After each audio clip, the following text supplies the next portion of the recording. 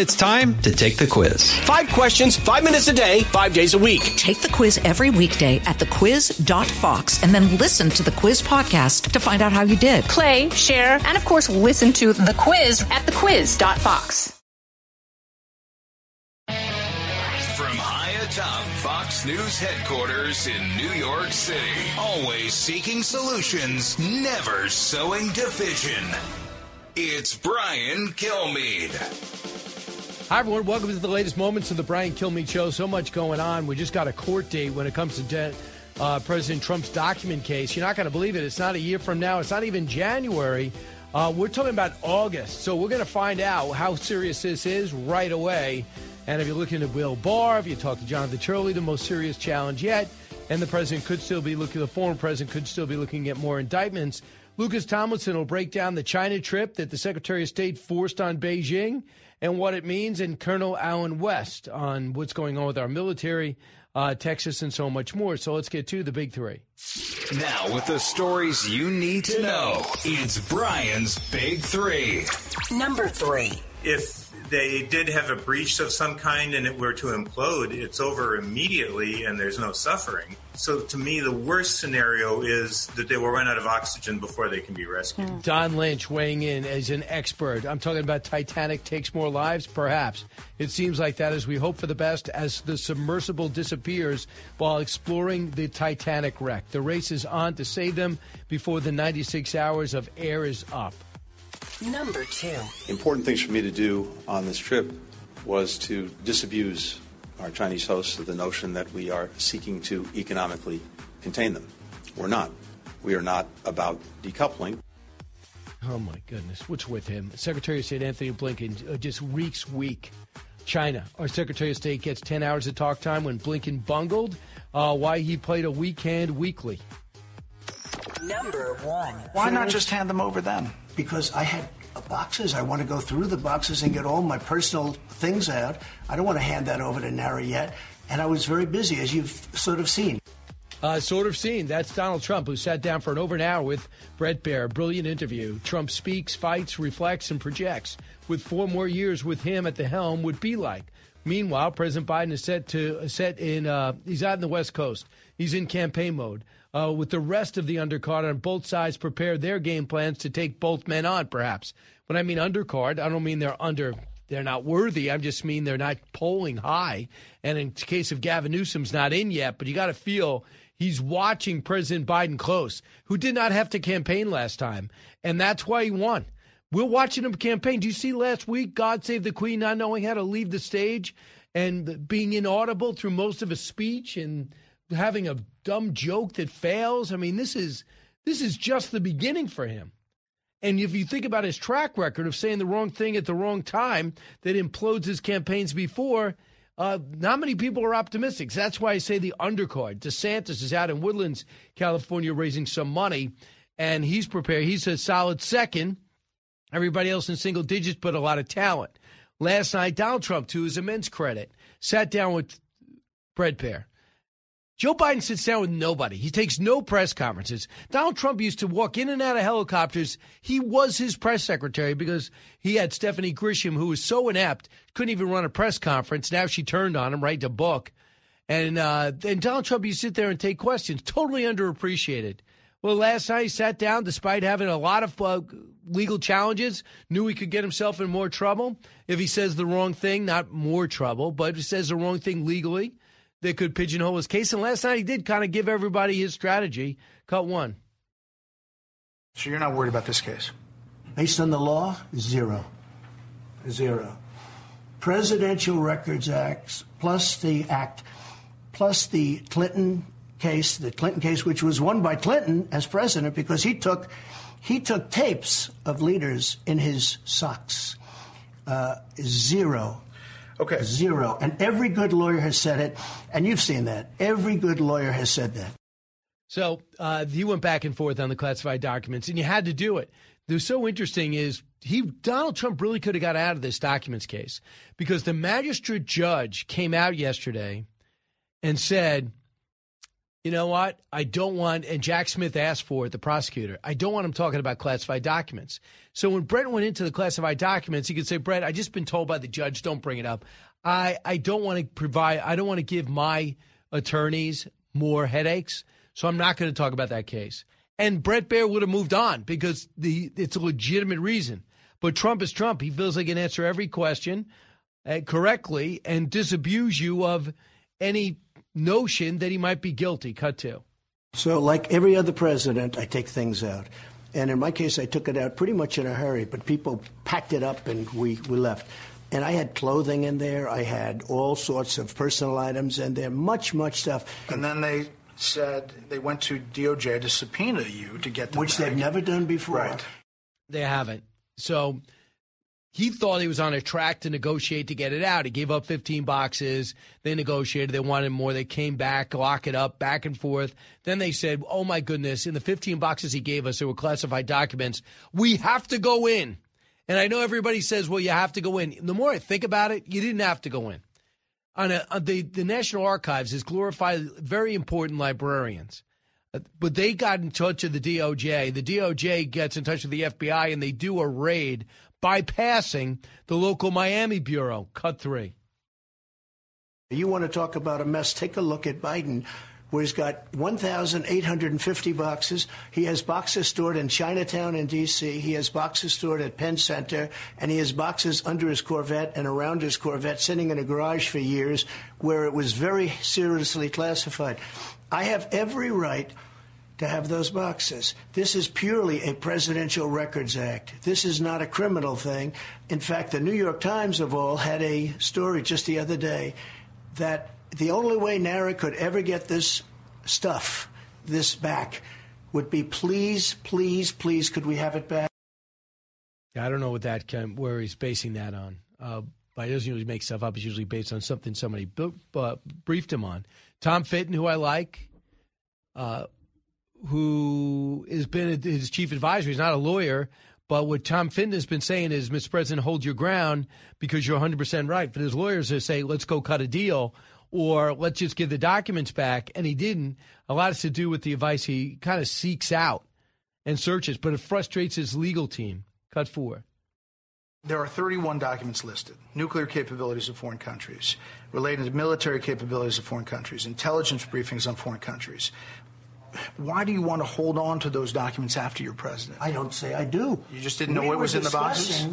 With NARA giving them back. All of a sudden we've got raided, which is a violation of my, Fourth Amendment rights. They raided my home and they came and they took things.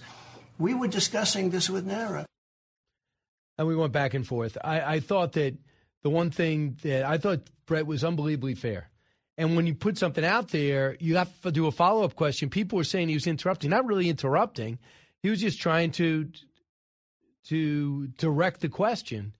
And when the president got off, he would direct it back. But I thought it was in a very polite way. And Donald Trump does not mind tough questions. When you blow off and don't do your research like Leslie Stahl or George Stephanopoulos and you say stuff where Leslie Stahl goes, they lied about the laptop. The laptop was Trump. No, it wasn't. You know that wasn't true. You can't do anything with people like that who don't put the research in. But the one cut I want you to hear is the one cut when he runs through all what happened to his former staffers. And that is he goes through the staffers who have turned on him, and he's gone back at them. Cut 8. Your Vice President, Mike Pence, is running against you. Yeah. Your Ambassador to the United Nations, Nikki Haley, she's running against you. Your former Secretary of State, Mike Pompeo, said he's not supporting you. You mentioned National Security Advisor John Bolton. He's not supporting you either. You mentioned Attorney General Bill Barr, says you shouldn't be president again, calls you the consummate narcissist and troubled man. You recently called Barr a gutless pig. Your second defense secretary is not supporting you, called you irresponsible. This week, you and your White House called your White House Chief of Staff, John Kelly, weak and ineffective and born with a very small brain. You called your acting White House Chief of Staff, Mick Mulvaney, a born loser. You called your first Secretary of State, Rex Tillerson, dumb as a rock. And your first Defense Secretary, James Mattis, the world's most overrated general. You called your White House Press Secretary, Kayleigh Canadian, milquetoast. And multiple times you've referred to your Transportation Secretary, Elaine Chao, as Mitch McConnell's China-loving wife. Well, she has a Chinese background, but she did a great job. But the fact is she's married to Mitch McConnell, and she's loyal to her husband. They had a fracture of their relationship. Mick Mulvaney did a fantastic job. OMB director came over, chief of staff. I thought he was really strong. I don't know. With General Kelly was never a good match. Everybody respects General Kelly, but it was not a good match for the president. But he said, well, those are 1 in 10 people. The most of the people like me. Here's his answer, cut 9. Why did you hire all of them in the first place? Because I hired 10 to 1 that were fantastic. We had a great economy. We had phenomenal people in charge of the economy. We had phenomenal people in the military. I'm not a fan of Milley, and I'm not a fan of certain of the television people. But I knocked out ISIS. I defeated ISIS. They said, Mattis, it would take 3 years, and I don't think we can do it. I did it in a period of like 4 weeks. There's a lot of people who praise you for your policies. I just said that. That's true. Well, I mean, you just went through a list. But don't forget, for every one you say, I had 10 that love us. So we'll see. He's leading in the polls, but 53 to 22. We'll see what this interview does. And again, they just announced August 18th this whole thing gets started. And I thought Brett was unbelievably fair last night. And then you'll see tonight, part 2, and then you see the second half. Tell me what you're going to do in the second half. It wasn't just, I'm just going to beat you up like you saw on CNN. It was, I'm going to talk about the indictment, the historic indictment, and I think Trump expected it.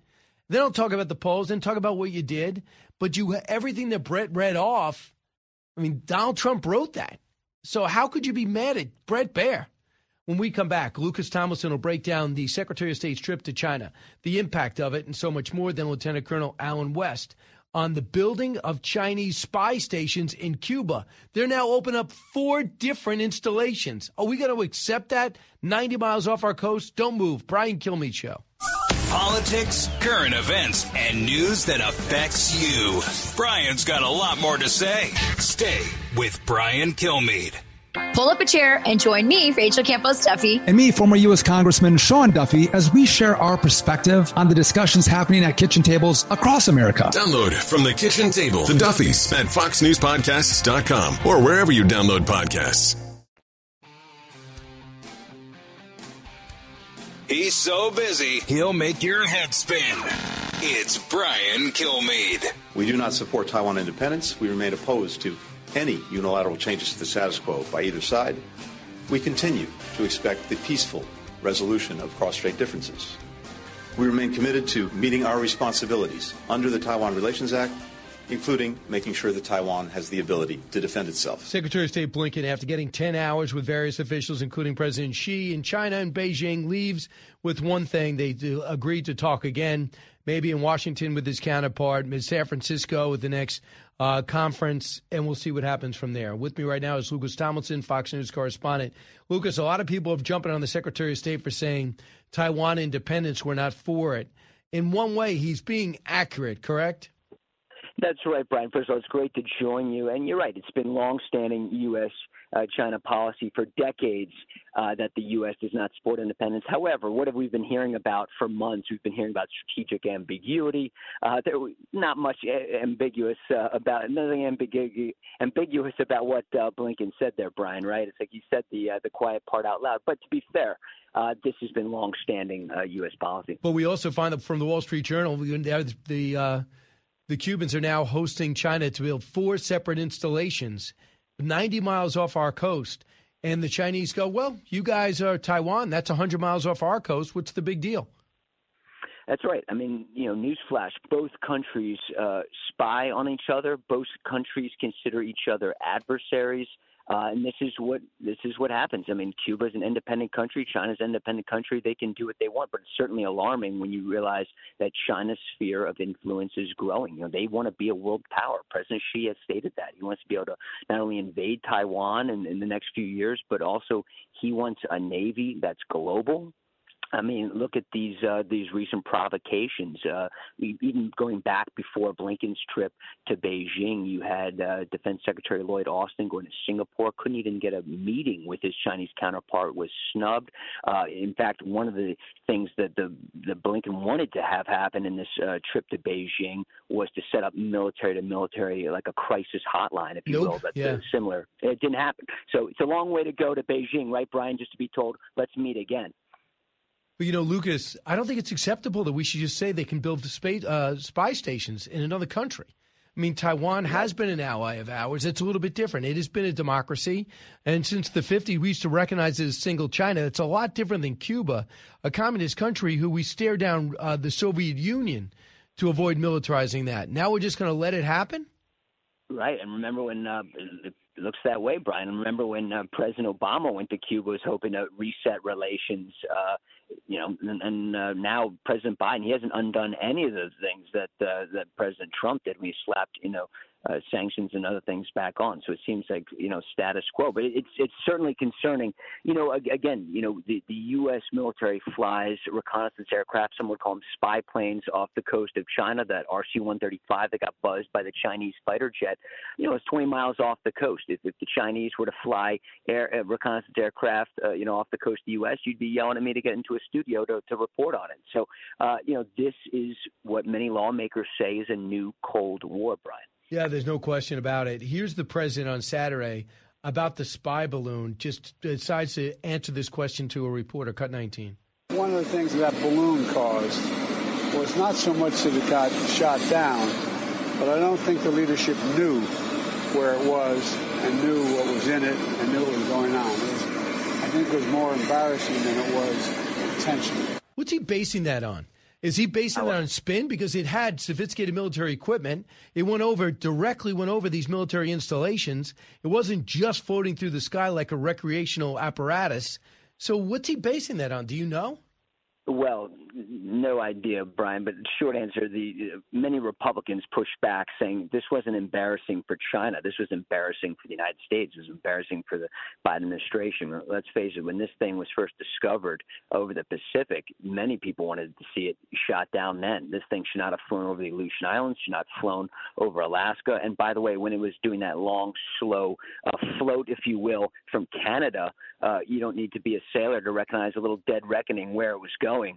Estimated position in the next few days, and the fact that the president wasn't briefed, for days, it was just a mess. And that slow walk across the United States, President Biden acts like nobody knew where it was going. The leadership didn't know, so it just happened to be floating over some of the U.S. military's most sensitive sites, including Minot Air Force Base, home to nuclear missiles and nuclear-capable bombers.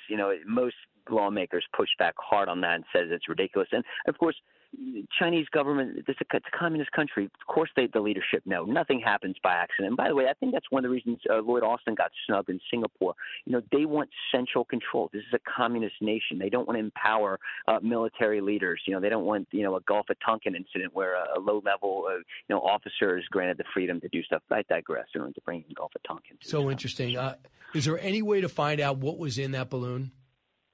The Biden administration has been real tight-lipped. I think the only people that truly know what's going on are the Chinese. When there were claims that the U.S. blocked sensitive intelligence from being beamed back to Beijing, how do they know that? Nobody knows that unless some Chinese general defects.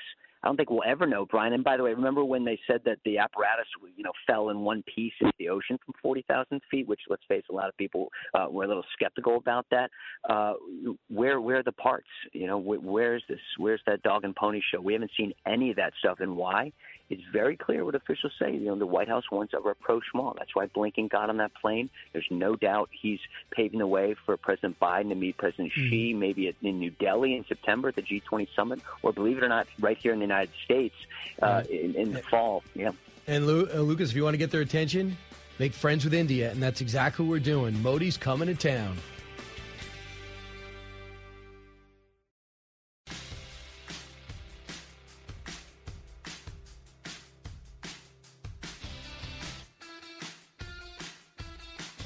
Information you want. Truth you demand. This is the Brian Kilmeade Show. This was a weaponization of politics. This was a weaponization of the White House.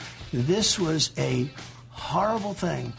A candidate that's leading, I'm leading Biden by a lot, they go out and they weaponize. So based on the polls, I'm leading Biden by a lot.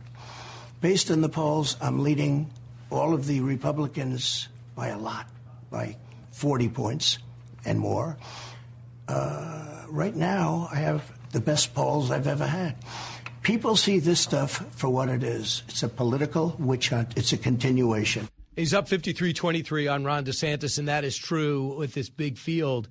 At this point in 2015, he was at 1%. So obviously he's established with the Republicans, but can he win a general? And that is President Trump sitting down with Bret Baier last night. This just came across a short time ago.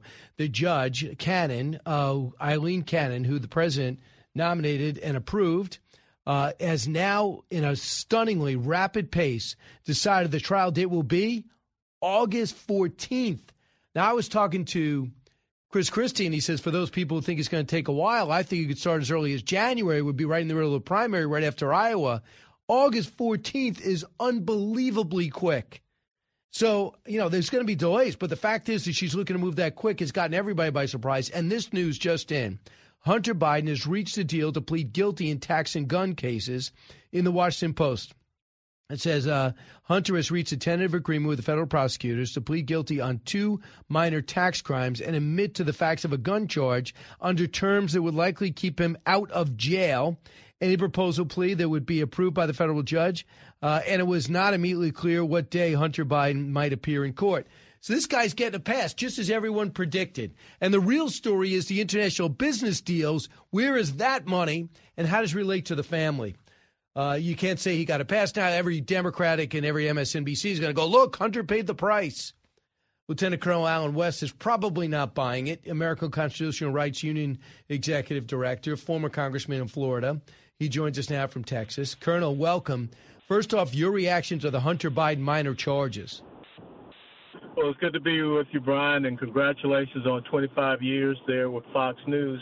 When I think about Hunter Biden, and once again, we have this dual system of justice, because I guarantee you, if that gun charge had been levied against me or any other private citizen, we would be doing felony time. As a matter of fact, the ATF is trying to make 10 to 20 million Americans felons for just having a piece of plastic accessory on a firearm. But yet what Hunter Biden did was clearly a felony offense. So, again, lied on a tax form, right? Lied?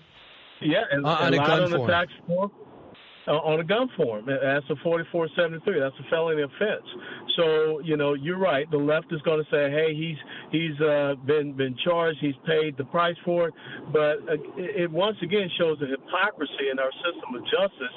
And this is just whitewashing these criminal charges against him. I mean, the bigger story was what James Comer's doing, finding out what's going on with these international business deals by going through the banks. Instead of going through the Bidens, they're going through the banks and finding the shell companies, which is brilliant because the Bidens are pretty good at covering their tracks. I'm sure we all noticed.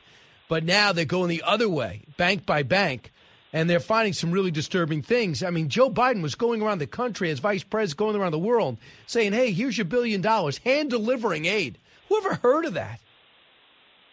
Yeah, and again, when you think about the millions of dollars that have been doled out within the Biden family, 9 family members, just flip the script. And what if this were being said about Donald Trump? You know exactly what I'm about to say, and his family and everything of that nature, then you would see something completely different. They would be screaming once again, lock him up, what have you. And, speaking about the trial that's going to occur down in Miami, I think that it's a good thing. Get this thing out of the way. Stop with the media circus. We don't need it to drag on forever. These charges have been brought forward, so let's put the onus on the government to bring their case because I think they got a high mountain to climb with what they're trying to do to President Trump, which, again, 2 systems of justice. Why isn't that the case with Joe Biden? Yeah, I'm just to get the instant analysis. Hunter Biden, the minor charges, the gun, and the paying the tax bill. So $1.2 million they didn't pay. And where's that money, number one? I know you're a drug addict, and people can relate to that. With drug addicts, just go to the bottom. I don't care if you make $20 million or $20. They have to hit bottom. Looks like he did. I hope he turned the corner. But in the meantime, what did he do? And how many people have a benefactor pay a $2 million tax bill for you? That's incredible. And it wasn't his dad. It was some rich producer that he's living with over in Malibu. Yeah, and think about it also, you still have the paternity case that is against Hunter Biden in Arkansas. So he's going to have to disclose his revenue streams there as well, because he can't continue to say, I can't afford to take care of this child that I had, and oh, by the way, my family doesn't even recognize her. So the hole is a lot deeper than I think what people realize. And you're right, it's a brilliant move by Representative Comer to go toward the banks and look at these suspicious activity reports and start piecing it together that way, instead of, going and asking the Bidens, what were you doing? Because we're uncovering, like you said, all these shell companies, which where there's smoke, there's fire. So I'm looking at this Jack Smith. He's a killer.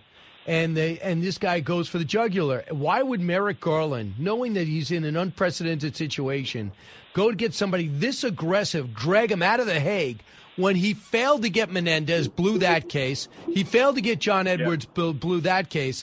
And when it came to the governor of Virginia, he's so overcharged, and a jury found him guilty. The governor of Virginia had $23 million to have this thing looked at, had all these letters of recommendation that he was just a politician. He was just a politician doing things that were best, he thought, for his state. That the Supreme Court overturned the verdict 9-0. So listen to McDonald talk about what this guy Jack Smith is like. My case, Michael, it's long in the past now, but we wrote a 38-page brief we gave the government in advance telling them why their theory of the case were wrong. We had amicus briefs filed by people like the former White House counsel for 5 U.S. presidents from Reagan to Obama, 83 former attorneys general saying why this was wrong, and yet, they persisted. And so, what I get out of that is I think he's been overzealous in some of these high-profile cases. He's willing to stretch the law. John Roberts called it a boundless interpretation that would catch up politicians in their ordinary acts that they do for people. And I think it's just says maybe a lack of judgment. And that's the concern that I get out of my case and the others. So you would think that a guy like Merrick Garland would be very judicial and very reserved when it comes to doing something as unprecedented. Instead, he gets this maniac out who wants to, he's supposed to look for justice, not a prosecution. And he goes ahead. Now it's going to be, we're going to see this guy on trial August 14th with the former president of the United States. Your thoughts about the case as it was spelled out? I mean, you're not a lawyer, but... Well, I will tell you that evil always overplays its hand, and I think the emotionalism of the left to try to damage and destroy Donald Trump makes them do irrational things, and this is just a continuation thereof, just the same as the impeachments that they had, impeachment of a phone call, this Russian hoax and things of this nature. So they continue to overstep their bounds. They continue to really damage themselves, and again, maybe by the end of this year, if we stick with this 14 August court date, they will have severe egg on their face, and that's only going to boost Donald Trump even more so before the first primary happens next January. So they have rolled the dice. I think they've come up with snake eyes once again, and in the long term, politically, I think it's going to undermine and damage them, and it's going to once again affect their credibility with their, ravenous, delusional, deranged leftist base. So who's your Colonel? Who are you picking? Who's the nominee you like to see get the nomination? Well, I got to tell you right now, I think that it's going to end up being Donald Trump. We can say what we want as far as him not being able to make it in the general election, but the more they come after him, the more they strengthen him. And I have Democrats out here when I travel around saying that, we just can't continue down this path. It's not so much about the person, but they're looking to see the direction that the country is headed. And if Donald Trump can show self-discipline, like he talked about with Brett Baer, and, focus on the policies, focus on the issues, and come up with the solutions and restore this republic, our national security, our foreign policy, our economic security, energy security, border security. He's going to walk away with this. I really believe so. I just love the first story in the Washington Post. And by the way, we're looking at two stories right now that just broke. A judge on the Trump classified documents case says August 14th. That is a rapid turnaround. That's exactly what Jack Smith wanted. That should not be the case. They should go The president turned down his right for a speedy trial, but they don't care, it seems. And Hunter Biden has reached a plea deal on tax and gun cases. And the first story in the Washington Post right now is Joe Biden shouldn't be as unpopular as Trump, but he is. And they talk about them basically in a dead heat. With all the media just covering for his ineptness, with his inability to walk off stage or make a sentence, his inordinate catchphrases at the end of almost every speech, the dumb things he said about Taiwan, how he's discoordinate with his own Secretary of State, and yet they still, they're in a dead heat despite 2 indictments and maybe 2 more coming. Before I let you go, Colonel West, I got to ask you about Juneteenth was yesterday. People talking about where African Americans are in America today. And one thing is pretty clear.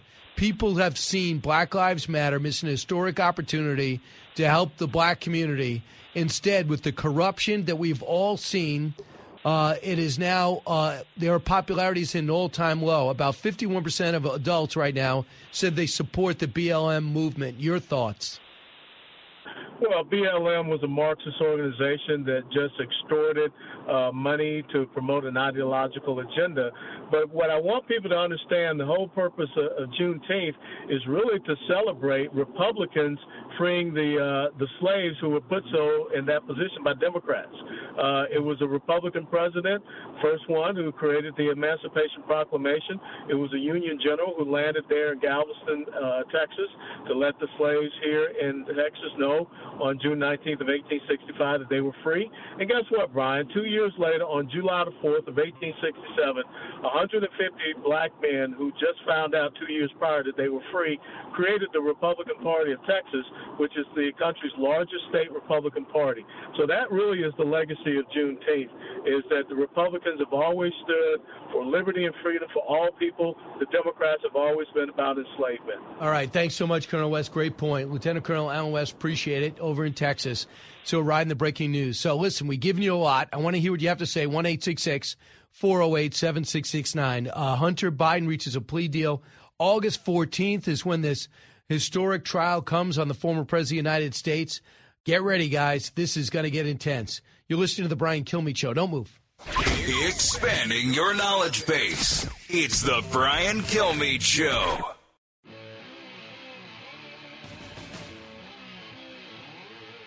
From his mouth to your ears, it's Brian Kilmeade. He has an uncanny knack of being able to put himself at the centre of the news cycle. And so he gets his message across one way or the other. And you're right, he put it very well, that the weaponisation of the Department of Justice and the FBI has been protecting Joe Biden, is now both barrels being aimed against Joe Biden's chief rival, which is Donald Trump. He knows what that's about, and so do his voters. I think, it's already baked into the cake. I don't think it's any damage to him, the classified documents story. I do think it's damaging to him. The classified documents, though, it is overwhelming everything. You had Tim Scott take on Barack Obama, got a little bit of a ripple. DeSantis is over in Woodlands taking on Governor Gavin Newsom, a little bit of a ripple. You have Nikki Haley weighing in, and everyone being talked about how it relates to Trump instead of how it relates to them. What kind of president would Nikki Haley be? Tim Scott, Governor DeSantis. And that's what they need. Vivek Ramaswamy was the first one to embrace it and say, I'm pardoning him. Now we know the trial's going to start August 14th. If you're wondering, if you got whiplash, yeah. I mean, I was talking to all these experts, and they said this trial's not going to start until next November, and no one's going to start it if Trump gets the nomination right before an election. They'll put it on hold. And now Eileen Cannon says, get ready, August 14th. Get your security clearances. We're opening it up. Now, I was talking to Will Cain, who's also a lawyer. I was hosting with him today, and he said, Brian, rip the Band-Aid off, get to it. And I know that's tempting, but I would, if I'm Trump, I want to get my legal team together. I want to think this through. I want to get a strategy out there. I want to start getting my message and my agenda moving forward. So I have this. I know I have a February trial with Alvin Bragg in New York City, and who knows who's coming in Georgia. Ashley, listening on WABC. Hey, Ash. Ashley, you're on. A little bit of a delay. All right, Hunter Biden also came through, reaches a plea deal. This is the only thing that could really, as of now, could put him in jail. So that whole forgot to pay taxes on millions of dollars in the gun case where he lied about his background, that he wasn't a drug addict and other things on his form in order to get a gun. And he gets that beat. He's going to get just probation, it looks like. And the combined liability is $1.2 million over 3 years that he's going to have to pay back. And knowing him, he's got a guy that's going to pay it back. He already paid back $2 million in excess taxes. Now he's got 1.2 to go. Pretty incredible. So Trump now, with all these indictments, with everything, still dominating 53-23. Here's Kellyanne Conway comparing it to Joe Biden. As I mentioned, the first story in the Washington Post is Joe Biden should not be as unpopular as President Trump, but he is. Cut 13. Well, it comes down to 11 letters. He's not Trump. 12 with the exclamation point. This is the way they see the Joe Biden presidency, his election in 2020, and his re-election in 2024. He's not Trump, and that's enough. Funny thing, though, the voters will have their say, not the donors, not the anchors, not the media. The voters know what they see, and what they see is a president they didn't realize was in such decline. In the ABC News poll last month, Jesse, clearly 6 in 10 Americans, 7 in 10 independents said Joe Biden lacks both the mental and physical acuity to do the job. He's every minute of 80. Everything that vexes and perplexes voters right now about Joe Biden is not going to change. It'll only get worse. And one thing is because he's got to go on the campaign trail. And this is one thing I think is underappreciated. People say, what's going to be the difference in a rematch? Why do this again? Nothing's changed. A couple of things changed. Now you know Joe Biden for 3 years and what he's going to be like for 4 years. And then you're going to go say, do you need it for another 4 years? And you know his running mate is totally inept and inadequate, unprepared for the job, is lazy, and it doesn't have a dexterity of thought, being kind. And then you have, instead of saying, well, Joe Biden's better than Donald Trump, he'll bring a sense of normalcy in the middle of a pandemic. Now you have Trump going, wait a second, pandemic's over.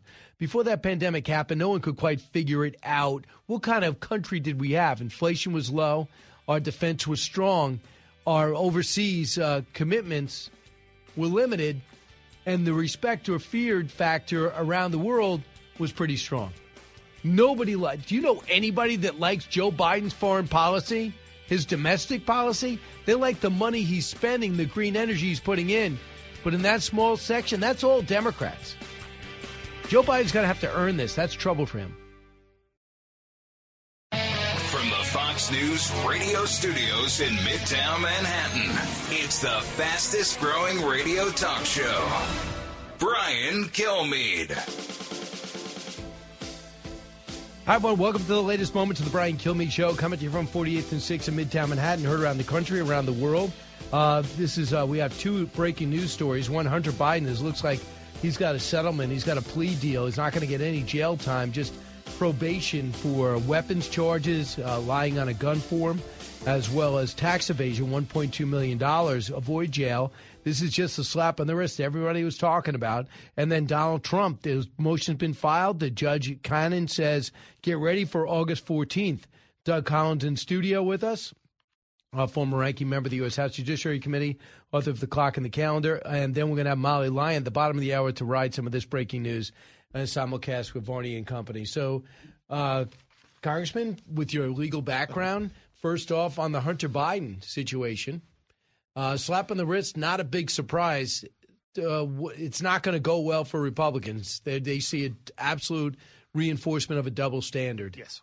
Yeah, completely. I mean, this is, again, and there's two parts here. Number one, the tax charges, everything else. I mean, this has been brewing for a long time. Why it took this long, who knows?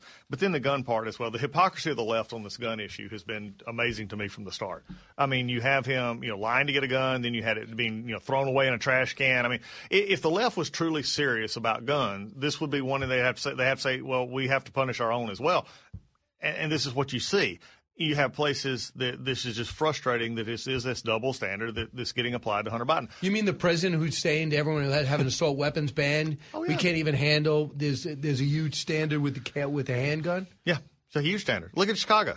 They always blame it, but yet they have fewer prosecutions. U.S. Attorney's Office and others have fewer prosecutions of gun crimes in Chicago that yet they keep claiming the straw purchases coming out of Indiana and everywhere else. But okay, where are the cases? There are no cases because they don't make these charges. They don't put the resources to them. They like to talk about it to take your guns completely, but they don't want to prosecute what's on the law. But when you look at Hunter Biden, people aren't talking about the crack, the hookers, the laptop. The laptop is real, obviously. Yep. Number two is they're looking at the international business deals, and it's really smart for James Comer, instead of looking at the Biden finances, which have been secured and everyone knows they're going to be looking, he's looking at the suspicious account activity and going to the banks that's filed it and working his way backwards that way. Yep. And he's seeing a lot. Yep. But the one thing that's interesting here, though, and look, I'm glad Jamie's doing this. I mean, it's showing out a lot of stuff. It's showing different members. I mean, how are these members getting paid this money? And talking about tax evasion charges, where was this being shown up? Where on any of these LLCs, where were the tax filings on these? Where are the stuff going? But my concern here is that the DOJ, the left, and others will now say Hunter Biden is behind us. He pled guilty. He's on probation, and they will try to avoid everything else. So the president put out this statement through a spokesperson. The president and the first lady love their son and support him as he continues to rebuild his life. We will have no further comment. And we know the president's been lying. He knew that laptop was his son's. He looked into the camera and said 51 intel experts say it's classic Russian disinformation. And we also know when he says, I knew nothing about my son's overseas business dealings, now it looks like it's the exact opposite. He set him up in the Burisma job and was over there at the time. And now we walked over with $1 billion. Who hand delivers American aid? Yeah, it is pretty wild. But also the problem is you get to the point, the left actually is asking you to suspend logic. When you see pictures of Joe Biden and executives from these foreign countries, you see them with Hunter Biden, and to simply say, I don't know who these people are, you can't write these off as photo ops. These were in leisure conditions. These were not at a fundraiser where everybody's just running through getting a picture. This is, again, the double standards being set up here is amazing. I have another interesting comment because the second thing that you actually talked about here. Why is all of a sudden this being released today on the same day that you have the judge in the Trump case also announcing the preliminary trial start date? And I'll add something else to it. Today's the Durham report. Yep. John Durham comes in front of the House, and he starts expanding on the Durham report. That's it. It swamps it. Now, let's just say this. This is the other story. August 14th, a judge in the Trump case says preliminary trial date. Now, you got the background in you got the legal degree. Trump and his 37 counts, including willful retention of national documents. Cannon announced the preliminary court date today, but the final date for Trump's trial is likely to change as the former president will try to delay it. But the question is, I thought early was January. Now we find out early is August 14th. So now if you're the president on the president's legal team, it consisted of 2 lawyers right now. Yeah. Right? 2 lawyers. As far as we know, yes. So what do you do now? So you find out that Eileen Cannon, who you appointed, says get ready by August 14th. You're shocked. It's a rapid trial, exactly what Jack Smith wanted. What do you do? Yeah, Smith wanted this. But the question is going to come is how secure is the Trump legal team in Florida? And I think that's becoming the issue. That he's had the ones who represented, but they had to have the security local clearance. Well, they had, and also had to have the local team as well. They had to have a Florida who was admitted to that bar to actually practice there. That was going to be another issue coming up. Now you've thrown this on top. In addition to security clearances to get the information, you're now trying to go to, quote, preliminary. And that's the reason she used preliminary in this word. You're trying to go to trial in roughly, 6 weeks from now. I just don't see that happening. Number one, the new lawyers coming on board have got to get up to speed with everything that's been done. They've got to get up to speed with the documents in question. They got to have. They're in no rush. No, and there's no rush from the Trump side on this at all. But the interesting question here is we've not even discussed pretrial motions. We've not even discussed the whole pretrial practice, which was, if you remember back when the Alvin Bragg situation was up here, that was going to be the next big thing. These have not even been discussed. So you would have to. I mean, the time frame. If you were just have a sort of a black and white case shut, 6 weeks, yeah, maybe. This is not that. I don't see this actually happening on August 14th. I'm not even sure you have pretrial motions hearing before August 14th. You may, but we'll see how it goes. Why do this then?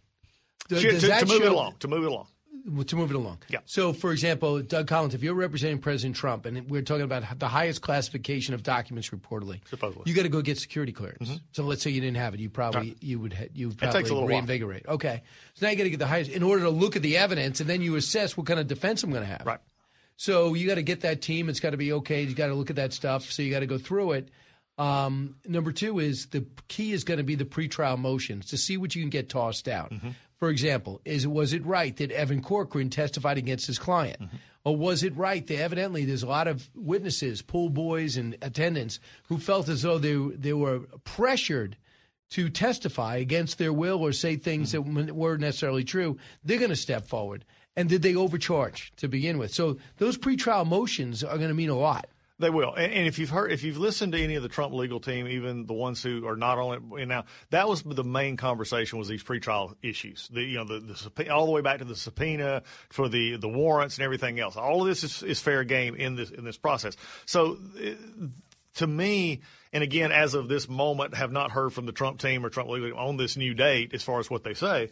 At least I haven't seen it. And so we're looking at it. When they come out, what are they going to say? Hopefully this will be from his legal team saying, okay, well, this is good, but this will start the process moving forward. So we know yesterday, a judge, Jack Smith, requested that the president, the former president, no longer talk about the classification of these documents, which might have been given him in the past when Brett Baer walks up to him and says, listen, tell me about these documents which you had. He goes, listen, a magistrate judge just ruled I should not be talking about the documents. Yeah. He could have gotten out of that conversation. Do you agree?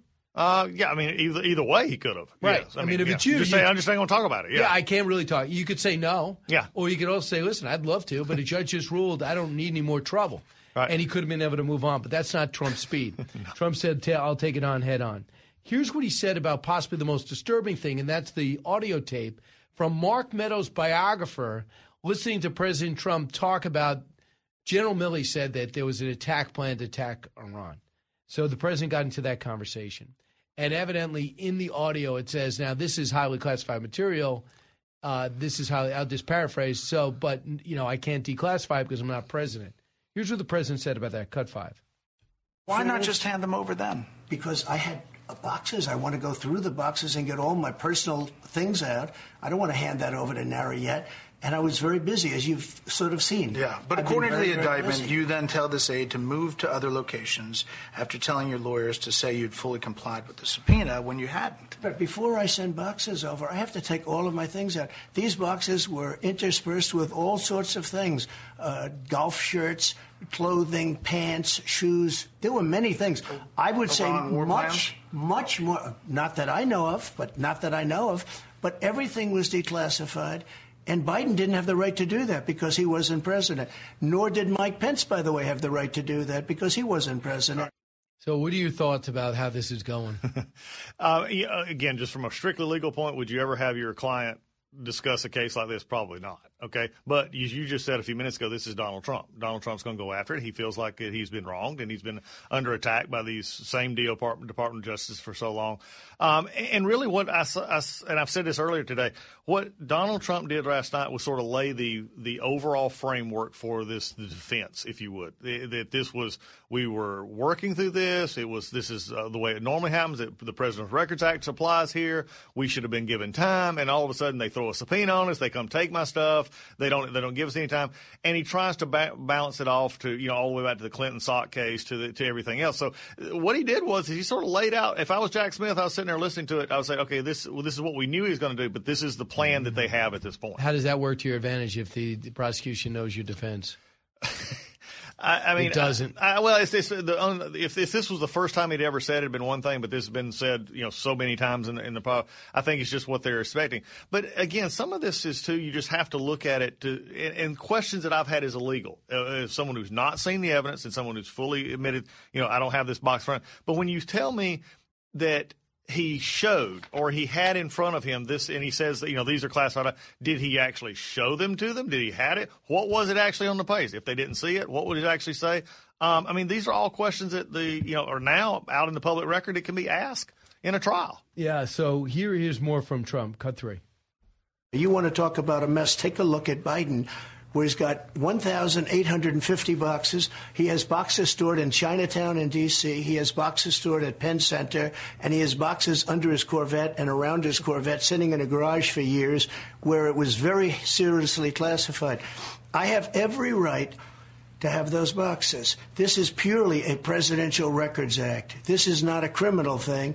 In fact, the New York Times of all had a story just the other day that the only way NARA could ever get this back, would be please, please, please, could we have it back? I don't know what that means. No, I think what he's trying to say is that under the President's Records Act, that he has the right, just as they gave Hillary Clinton, the right to go through her own stuff, but she decided what she was going to turn over and what she's not going to turn over. You went through this with Clinton. You went through it with Biden. You went through it with Bush.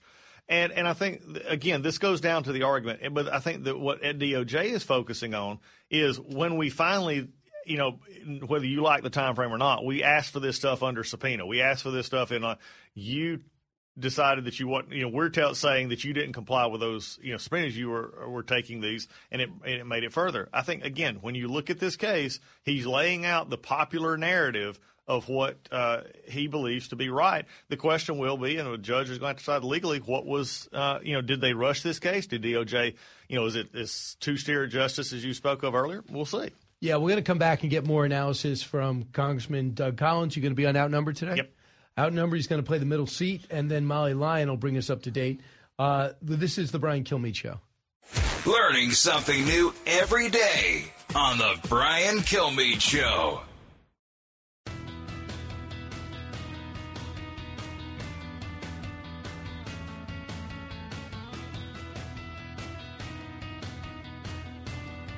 A talk show that's real.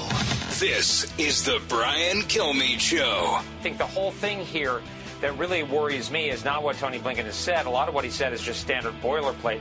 It's the body language and the optics. It's frankly the position of supplicant that the administration has appeared to be to get that meeting. What did they promise to get that meeting with Xi Jinping? That was not clearly going to happen, and the Chinese foreign minister just a couple of days ago lambasted the United States for being wholly responsible. The Chinese have not changed their tune. They definitely have not changed their tune on an unprecedented peacetime military buildup specifically designed to take us on to subordinate Taiwan. So I'm really worried. What I fear is the administration's trying to turn down the temperature with China, maybe because they want to focus on Europe or they're gearing up for the election. But that's just asking for trouble because China can smell weakness. Of course it is. We're all seeing how weakness it is. Blinken begging for this meeting that was delayed because of a Chinese spy balloon over our country. They should be begging us. Then we find this Cuban spy station exposed in the Wall Street Journal. Now we find out there's 4 of them. And the Secretary of State was just so honored to get to meet with President Xi. And guess what they promised? Eventually, another meeting in Washington with the foreign secretary. They asked, can we set up a dedicated line to deconflict should there be misunderstanding between defense agencies? The answer was no. With me now for a couple more minutes is Doug Collins. Doug, do you believe that? Do you think Elbridge Colby's assessment of this is correct? I don't think we gave anything. I'll be honest. I think this was all China saying, look, we can string this along, and then we can make him look weak. And that's exactly what he did. I mean, you go there with one of your intentions to deconflict military, as someone who's in the military, that is a huge issue. And most people don't realize that the superpowers, the big powers, we all talk. I mean, it may not be, we don't share secrets, but we talk like, hey, I'm going to have a ship here. You're going to have a ship here. Let's make sure we don't. And we're seeing problems in the Taiwanese Strait right now with the ships and the cutting off from Chinese ships. On purpose. And you're seeing planes, being very reckless against drones. So the last thing they want is a call saying, hey, guys, you're heading right towards my destroyer. They just want to do it. Yeah, they want to be a part of it. So this is, again, there's no victory here that I could see. There's nothing that was gained here. She actually just, took 30 minutes out of his day to just show Blinken to be, basically helpless in this situation. And I think this is an interesting thing. China has something that Russia, and I'm going to bring up something here. China has something Russia never had.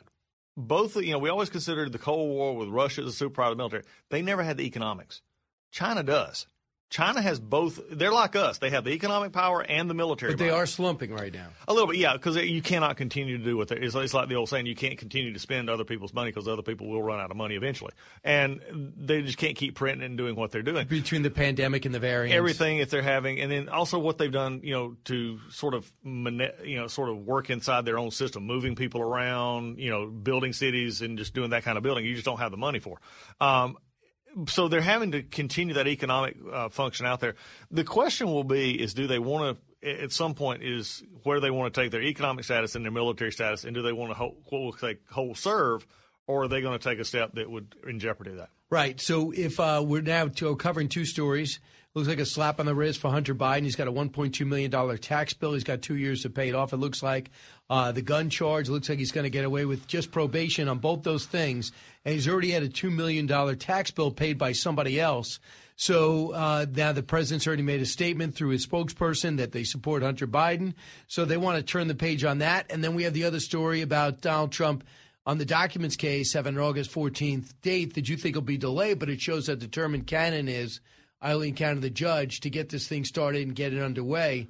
And we know, too, that the first debate is in August. If not Trump, Doug Collins, who has impressed you so far? Well, I think Trump goes nowhere. But let's just say for an argument's sake, I think it becomes an open field. I think DeSantis would have the early inside shot. He's just built up that kind. But when you look at the numbers and you look at some of the folks getting here, I think it also, if that were to happen, you've not seen the field completed. I think there would be others who would get in. Youngkin would get in a hurry. I think you would see that. You might even see somebody else. But then you got that sort of the 16 problem that you had. You have so many candidates out there, and it'll be who rises to the top. Right now, I think pretty even. Wow, yeah, and right now it's Trump by a lot, in his words. Yes. 53-23, and we'll see what this case does. And he had that big interview. Part 2 will be tonight with Bret Baier. We'll watch you, Doug Collins, at noon with Outnumbered. Outnumbered, folks. I almost said One Nation. Back in a moment with Molly Lyon, the latest on this Titanic submersive.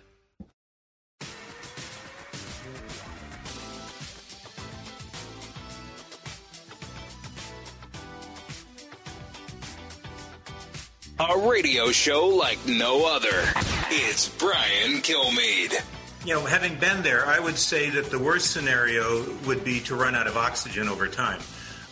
If they did have a breach of some kind and it were to implode, it's over immediately and there's no suffering. And I have to say that when you go down there, the knowledge that might happen is really comforting.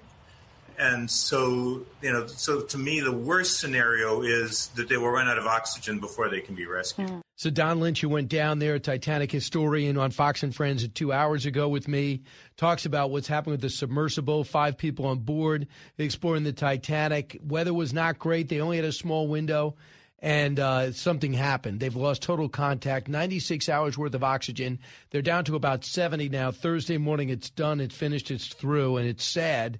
With me right now covering this story is Molly Lyon with Fox News. Molly, so far we haven't really had any communication, correct? Oh, certainly not from the vessel itself, the sub that they're looking for. We have not gotten any information that there's been any sort of ping or location or any progress made as far as literally touching base or finding the Titan submersible that is missing in any way, shape, or form. There's a considerable amount of effort consistently ongoing in this. The U.S. Coast Guard has said their hearts go out to the families and the crew members, and that all the stops are being pulled out. They want to bring these people home safely. The U.S. Coast Guard, this is an international operation. They're working with the Joint Task Force up out of Canada. The U.S. Coast Guard has sent 2 C-130 Hercules aircraft. The Canadians have poured out a lot of assets. The C-130, they have a P-8 Poseidon. This is an aircraft equipped with underwater sonar capability. They also have some aircraft up and the research vessels that are there in the area, the Polar Prince, Deep Energy. The Coast Guard says they're also relying on some commercial vessels that are there in the area, and that if they spot anything or see anything. So anybody that's out there in this remote area, some 900 miles from Cape Cod, are all keeping an eye out for anything they might see.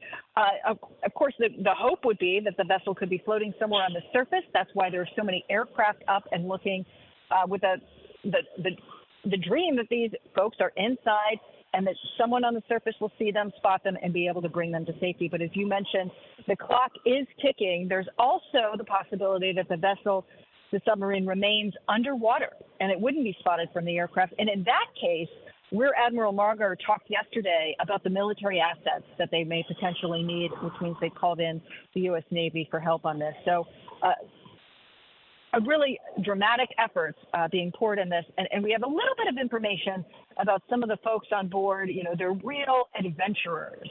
They have remarkable big backgrounds in business and technology and science. So fascinating people, and our thoughts are with them and their families as well. Yeah, I mean, one of the rescue divers said, what if it got hooked on something because the submersible could only go up, can't really steer. Here's what Butch Hendricks said, cut 35. It's going to be in close to the wreckage, being able to stay so people can see as much as they can. The potential of it becoming entangled is a very high concern. And the first thought would be that its first problem is probably that it's somewhere attached to a fishing net, some debris. It may have simply gotten caught, and it just can't get out of it by itself. Yeah, so if they caught it, there was something they could to jam it loose, but it's the size of obviously the size of a cruise ship, but they know exactly where it's located would be an advantage, and they know exactly where they went in, which would be another advantage, but they just don't understand what happened with it. The communication's totally out. Right, and there's a vast amount of sea just between the surface and the Titanic.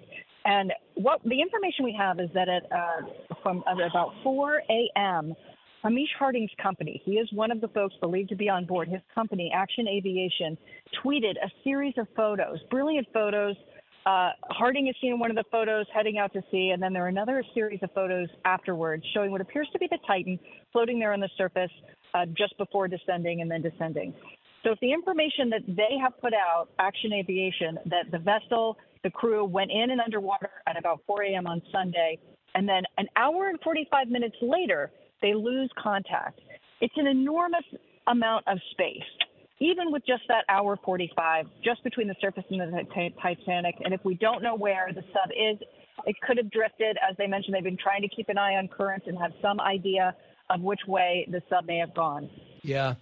Thanks so much. Unfortunately, yeah, Brian, no problem. But I want to say something quickly about the amazing individuals that are inside. Of those we know, Hamish Harding, who is a pilot, adventurer, amazing guy, Shahzada Dawood, and his son Suleiman, reported by their company out of Pakistan. He is a vice chairman there of a big conglomerate company in Pakistan. They've said that he is on board. And another gentleman, French mariner, Paul Henry Nargelet, considered one of the leading experts on the Titanic, is also feared to be among the 5 on this vessel. Brilliant people, adventurers, scientists. Unfortunately, they're sealed inside of the submarine, so it's not clear that there's really much they can do to help themselves where they are right now. And, of course, the U.S. Coast Guard continues its mission to find them. Yeah, you forget the danger when you shell out this big money to have these once-in-a-lifetime experiences, whether it's going to space or going into the ocean. You forget about the risks, and we can't do that.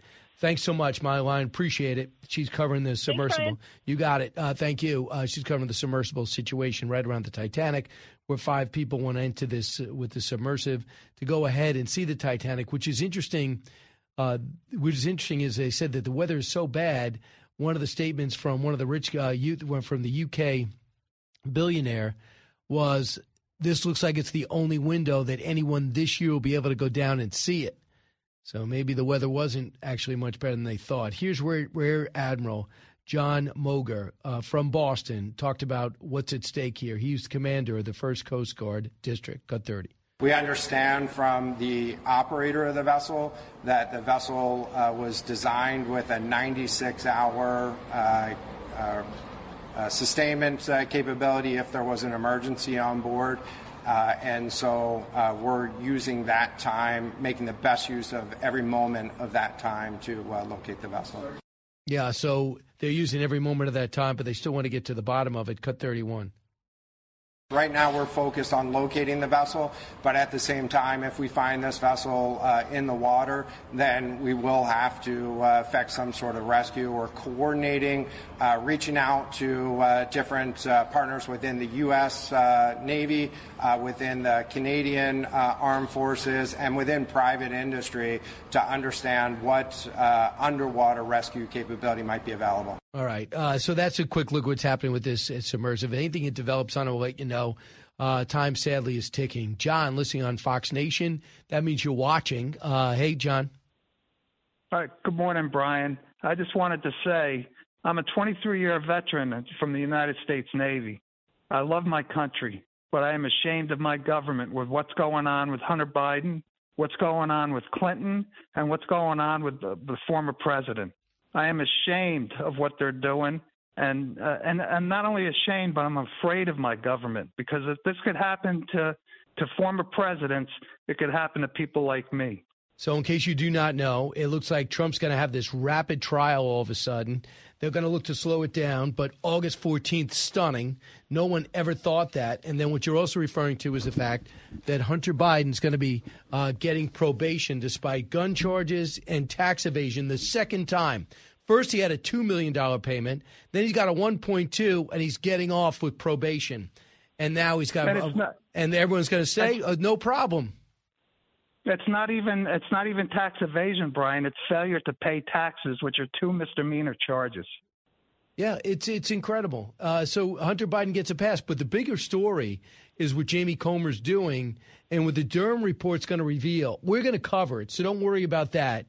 We're going to cover everything. But the Durham report, John Durham's on Capitol Hill today to expand on his report, which is devastating for the FBI and for the Department of Justice, even though they don't realize it yet. So don't worry about it. Hold on tight.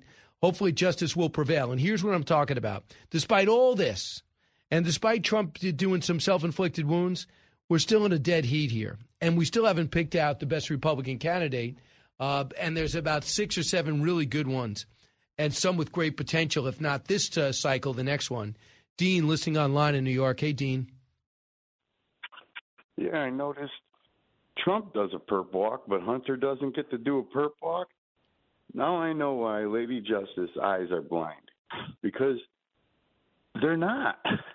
Also, the reason why they're censoring the news and everyone's putting out multiple broadcasts both at the same time is because a lot of people are oblivious to what's going on with the Hunter and the guns and all that and the taxes. There's a lot of people out there who are criminals who do wrong and don't fill out the forms, and they got to do time. How about this? You have 86,000 IRS agents because all of us horrible Americans are trying to avoid taxes. Well, you got a guy avoided $3 million worth of taxes, and he gets probation. What kind of weapon? What is that? And then you're anti-gun, but yet this guy's getting away throwing a gun in a trash bin and lying on a form.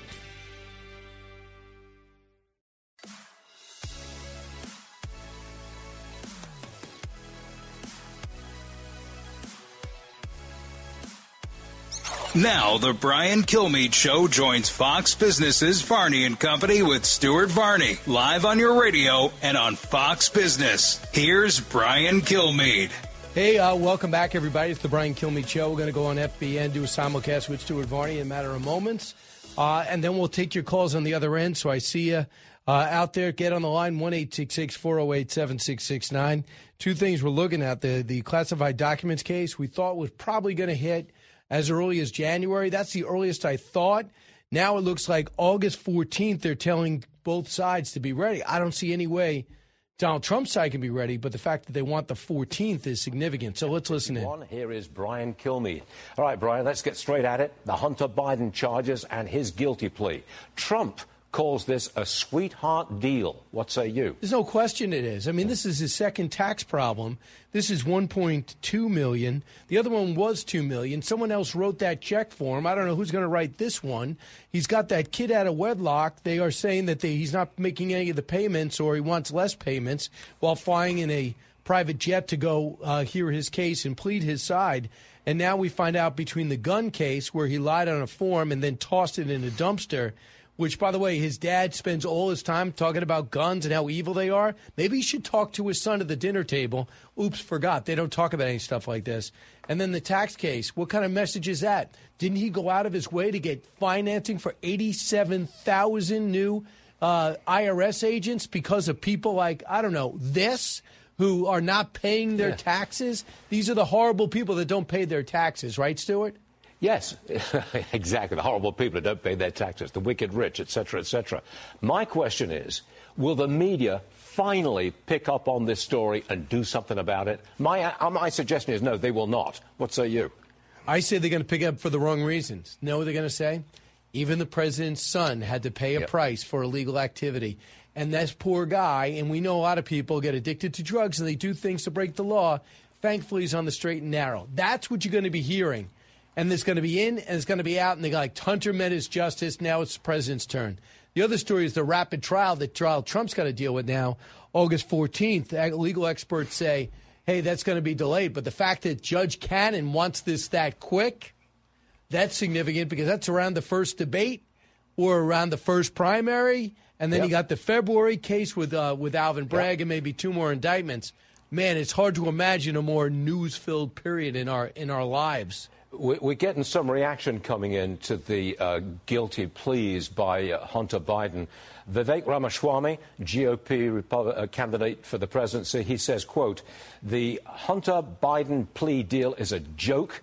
It's a feigned retreat, and AMP reveals they're even more scared than ever of scrutiny. I think you probably agree with that one. I think that's going to be the reaction pretty much across the Republican board. But I'm just going to be intrigued at how the Democrats can possibly say that this is fair and equal justice. It's not. Like they're going to play the drug thing. This guy was addicted to drugs. He didn't know what he was doing, so he was caught in that the laptop with the hookers and the crack and the hookers and that laptop that everyone says was classic Russian disinformation. Now is proof of what kind of life he led, and they'll lean on that. The other thing to keep in mind, too, you know what else is today? The Durham report. John Durham goes on Capitol Hill and finds out the ugly truth about the way all these, the Russia hoax was perpetrated, how it was pushed forward by phony means, that they knew all along this was a phony investigation. They knew all along that it was going to hurt the country and was going to hurt U.S.-Russia relations. What do you even think of Vladimir Putin? You don't need to make up charges on Vladimir Putin. He does a lot on his own. They made it up. So that's what Durham's going to say today. But now this is probably going to be the number one story, and then the trial, the other one. So I think timing is everything. Also, Bill Barr coming out on all the channels saying, what has happened to this investigation that I handed over to the Attorney General in Delaware? He hasn't done anything. And now that pressure was heating up. The FBI was done with their investigation. It was in his lap. He couldn't delay anymore with any logic. So here we go. Yep. Let me change the subject. Lionel Messi's first game with Major League Soccer, the Inter Milan team, it's going to be July the 21st. The so-called cheap seats are going for $1,000 a pop. You're a soccer guy, $1,080 for the cheap seats. Standing room only tickets? Good Lord, $1,080. Would you be tempted to go, Brian? I would, but I think it's better here when it comes to the Red Bulls in August. Red Bull Arena's in Harrison, New Jersey. Beautiful little arena. 18,000 will not be enough. I think they make a bid for MetLife. I think they could get 65,000 to go watch this guy play. I mean, that's how serious. If the rent matches the revenue, I think they go 1-800-Jets and Giants. Can we borrow your stadium? You can use ours. And we go over there, and suddenly Stuart Varney and Brian Kilmeade have to do the lead analysis for the FBN FM Fox News channel, and then America gets served along with MLS being served. What do you think, Stuart? Oh, you're on. You're on. Just can you meet my fee? It's as simple as that. No. Brian Kilmeade. You have to ask Lauren Pedersen if you can go cover it for FBN, and I'll do the best I can with Jay Wallace. Yes, you can come. Everybody can come, okay, and I'll pay. Brian, we're out of time. No, we won't. We're done. Still ahead, Jimmy Fallon. All right, 1-866-408-7669. Tony, listening in Clifton, New Jersey. Hey, Tony. Hi, how are you, Brian? Good. So, everyone loves the story of the Titanic, and it's just so eerie because, I know the biggest thing with the Titanic when it went down was it didn't have enough lifeboats. And here, what seems to be clear is that this trip that the Titan Submersive took only had radio communication with this other support ship, which was the Polar. And it just seems to be that the person who did all these trips to the Titanic, this diver sort of person who did all those trips that James Cameron was part of and other expeditions, he was supposed to be on the ship and he wasn't there. So clearly they didn't have any guiding light, any new sort of guiding thing that said, They'd have a lot of experience. You know what I heard, too, and I knew very little about this, Tony? I did not know the Russians, for example, would never send a submersible down by itself, always in pairs. Something goes wrong, you have a way to report communication that can do it. It's hard to imagine two things going wrong with two separate subs, but that's what we're looking at now. It's a big mystery. Again, the Titanic keeps taking, it seems. from high atop Fox News headquarters in New York City. Always seeking solutions, never sowing division. It's Brian Kilmeade. Hi, everyone. Welcome to the latest moments of the Brian Kilmeade Show. So glad you're here. We're following a series of events, including a quick trial, it looks like, for Trump on classified documents. Could start as early as August 14th. And then the latest on the Hunter Biden tax and gun case. It looks like he is close to cutting a deal, saying it's not over, but it looks like this thing is over, and this guy's going to get just probation, which is a joke. We're going to talk to Kennedy at the bottom of the hour, expand on both these things, and also let's get to the big three. Now, with the stories you need to know, it's Brian's Big Three.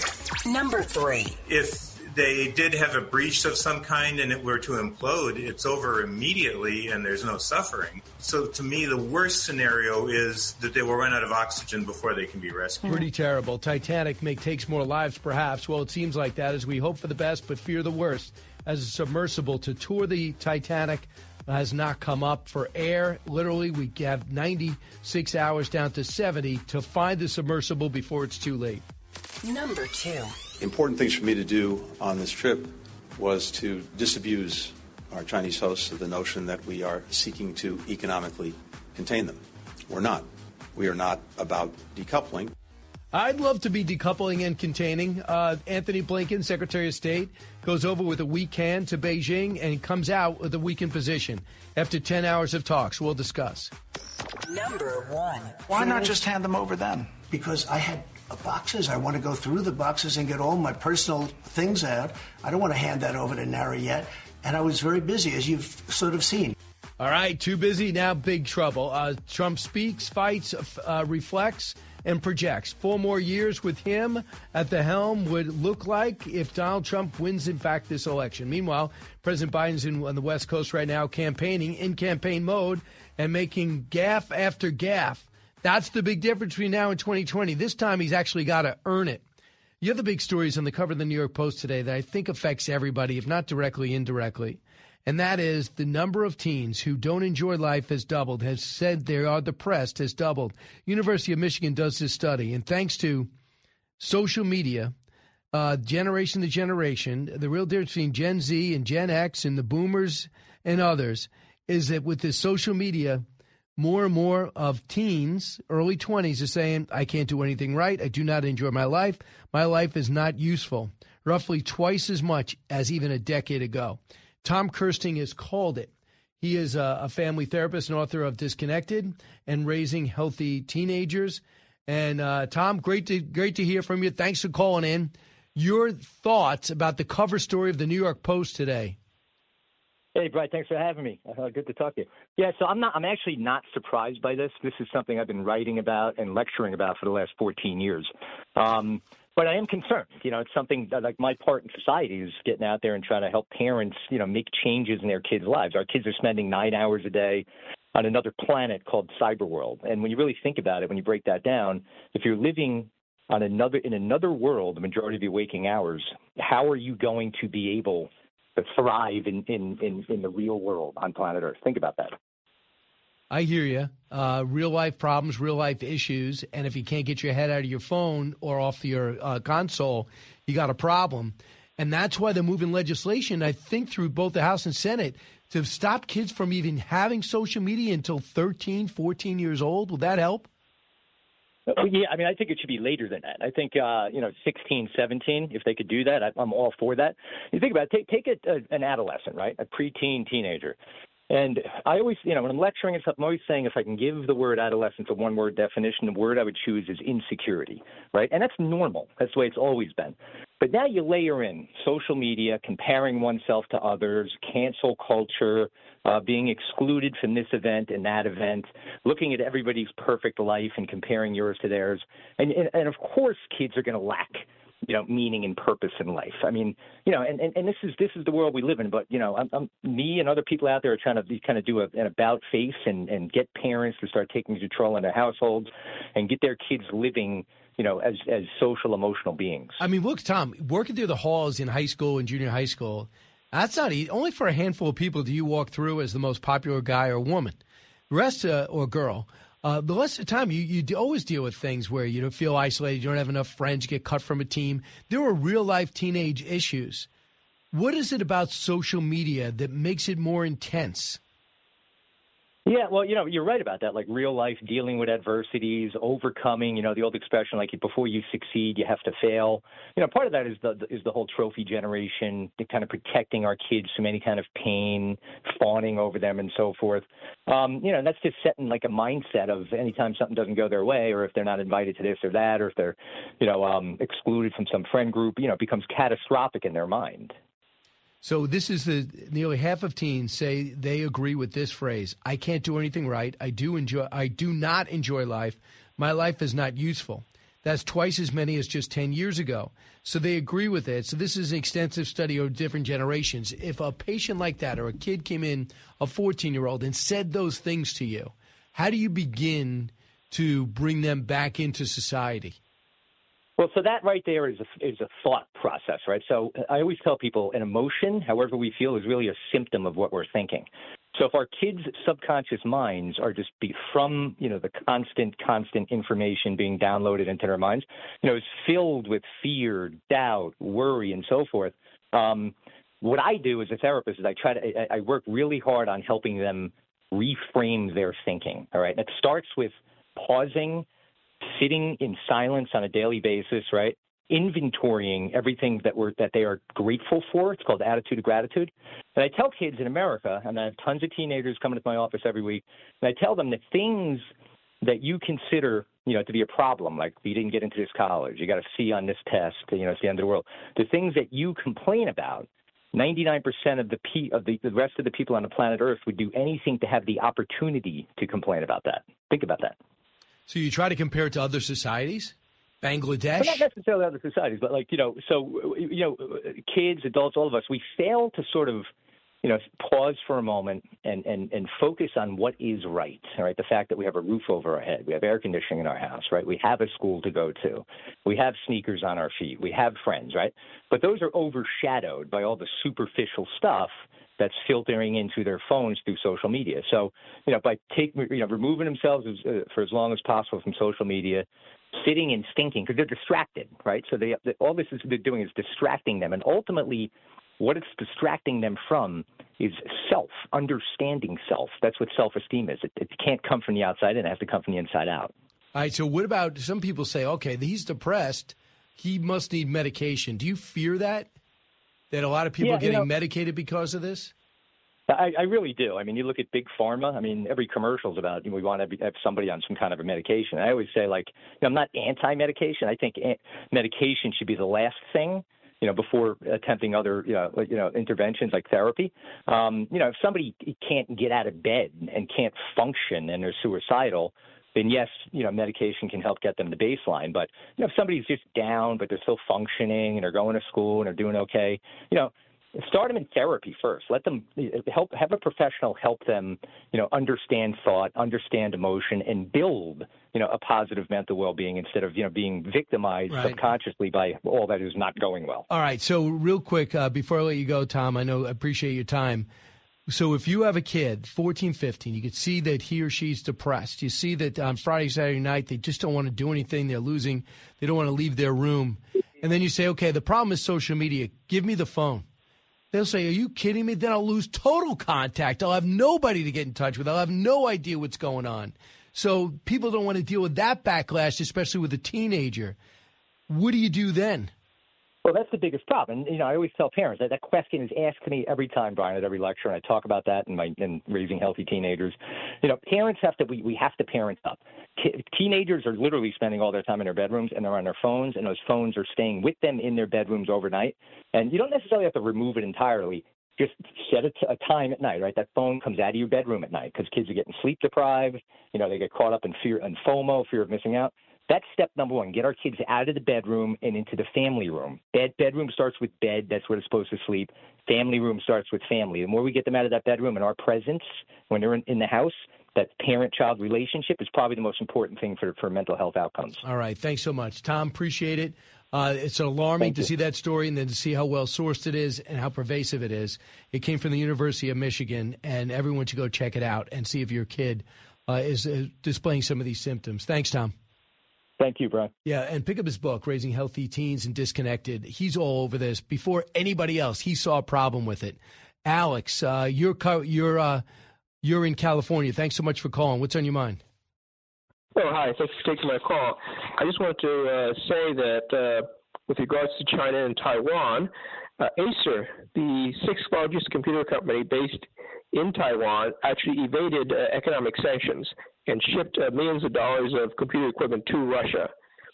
And I feel that when something like this happens, the United States should not sacrifice any blood or treasure to defend the Taiwanese. They should let them do whatever they want, and we just keep to ourselves. I know what you're saying. That bothers me. I did not know that. You gave me information. I'll follow up on that. But Taiwan, it's to our advantage. We need that Taiwan straight. Have a democracy in that region is great. Have an enterprising, prosperous democracy almost as a taunting display for China. This is what you could have if you just opened up the markets and provide some free will to your people, allowed some free will for your people. But I do not want to abandon Taiwan. And that's what worries me about Donald Trump a little. I think he was leaning towards, what can we do about it? We got to do a lot about it. And you got to ask Japan, South Korea, and Australia and New Zealand if they're comfortable giving up Taiwan, because they know they'll be next. 1-866-408-7669. Before we invite Kennedy in, I'll have more quality time with just you guys. You listen to the Brian Kilmeade Show. Don't move. Giving you everything you need to know. You're with Brian Kilmeade.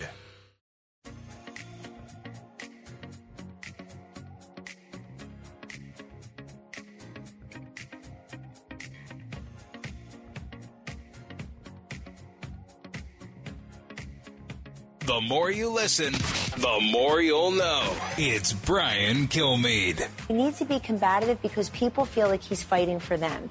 He feels that if you just take it laying down, they'll get their way with you. And look at the media. They're sitting back and they think it's going to be hard for Donald Trump, who's beating Joe Biden in other polls, to win. I don't think it's going to be hard at all. And I think if it's a cage match rematch, the one thing Trump needs to change, and I told him this, is in a debate with Joe Biden, let him speak. Literally just sit back and let him speak. Numbers numb that man's brain, and he won't be able to take 90 minutes of standing there speaking. And he didn't. I mean, all he had to do was get up for two debates. One was canceled, and then he barely had to campaign at all. He used the pandemic as an excuse, sometimes legitimate and sometimes illegitimate, going to drive-in movies, and he barely could even understand him when he was speaking in the open parking lot. But he's not going to have that now. So many people ask me, what's going to be the difference? Well, the difference is we got a report card on Joe Biden. We also see with our eyes what he can do. And now we're going to watch him campaign multiple events a day. And he got off to a terrible start. I don't see it getting much better. And then you wonder how soon, too, Governor Gavin Newsom jumps in. Meanwhile, the other big news is Hunter Biden found, it looks like he's pled guilty and gotten probation for a weapons charge as well as not paying his taxes. Kevin McCarthy, instant reaction. It's not the best audio, but I wanted you to hear the speaker. My first reaction is it continues to show the two-tier system in America. If you are the president's leading political opponent, the DOJ tries to literally put you in jail and give you prison time. If you are the president's son, you get a sweetheart deal. Now, this does nothing to our investigation. It actually should enhance our investigations because the DOJ should not be able to withhold any information now, saying that because of pending investigation, they should be able to provide Chairman Comer with any information that he requires. Haven't thought about that. That's so true. Patrick, listen on KRMG in Oklahoma. Hey, Patrick. Hey, good afternoon. What's on your mind? You're upset about the Hunter plea deal? The busiest man I know. The Hunter Biden. How does it's just another story about the Democrats getting away with stuff.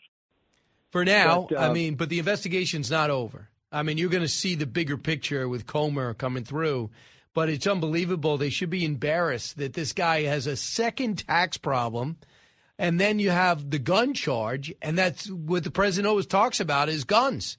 Republicans love guns, the NRA. This guy's throwing guns that he shouldn't have gotten, lying on forms and tossing them into dumpsters. The president should be eliminated from ever talking about it again. Okay, Brian, that's my problem.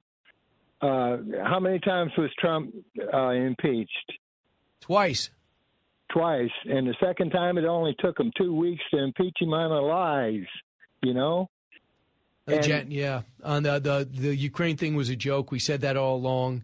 Nancy Pelosi was determined to do that and find something, and she did it with that. And now you have the thing after January 6th. He was already out the door. No one really paid attention, but he got it stopped in the Senate. And we'll see. He's going to fight it out. Now we find out that his trial's been moved up, and even if he pushes it back, it's hard to imagine being pushed back a year. Steve, listening in Pensacola Beach. Hey, Steve. Brian, I was charged with U.S. Code 18922G3 after 27 years of service to my country and community. I was a county commissioner in Mobile, had some extenuating circumstances. The federal government came back and charged me after I told them I had smoked a joint the day before. They came back not possessing, not having. I had legal permitted firearms issued to me by the sheriff's office. The federal government came back, charged me with that same thing with Hunter Biden. Never had a speeding ticket. You know what I ended up with? What? First-time offender. 15 months in federal prison. I served with Lord Conrad Black down in Miami for having a legal permitted firearm and just admitting that I had smoked marijuana. And so that would be probably 80% of the United States. Now, I admit my mistakes, and I admit I take my responsibility, but there is a two-tiered system of justice in this country, and it really ticks people like me off that want to serve the community and try to do good but make mistakes, and then you see what he gets, and then I sat in 15 months in federal prison as a first-time offender. Oh, man, Steve, that really must burn you. I can only imagine. Thanks so much for the call. Don, you're responding to WHLO in Ohio. You're responding to the depression with kids thanks to social media. Want to expand on that? Yeah, I think people got to realize. All right, let's take the comparison to farmers who have their sons and their children that we teach them how to do chores and stuff. They have a reason to get up and get out of bed in the morning. So if you take a percentage of the city people that you're saying be on a computer for 8 hours and things. And so my point is, I mean, every teenager, I don't care how much money your parents are worth, you should be getting a job, don't you think? Well, even chores around home. If you've got a house and an acre, you could have a big garden and the kids could be in charge of it. I mean, that takes some time to go out there and weed that every couple of days every week. So don't give them so much idle time. But we teach the kids at a young age, and they learn how to, at 16, they know how to do things. We wait until they're about 14 to start teaching them stuff, and they're already into girls. Now, you tell me how you're going to teach them something once they're already into girls. Thanks, Don. Appreciate it. You can still, they get you a job. I don't care how many girls they want to date. That might be an inspiration. Also, girls, same thing. It's not just guys. The social media is making people feel bad about themselves. It limits their self-worth. You got to pull it back, go back to the way it was. Give up on Instagram for a while. TikTok, I already gave up on. I hope you did too.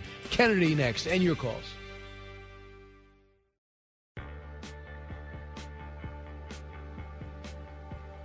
If you're interested in it, Brian's talking about it. You're with Brian Kilmeade.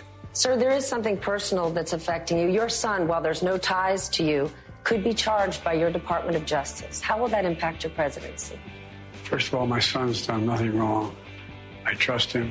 I have faith in him. And it impacts my presidency by making me feel proud of him.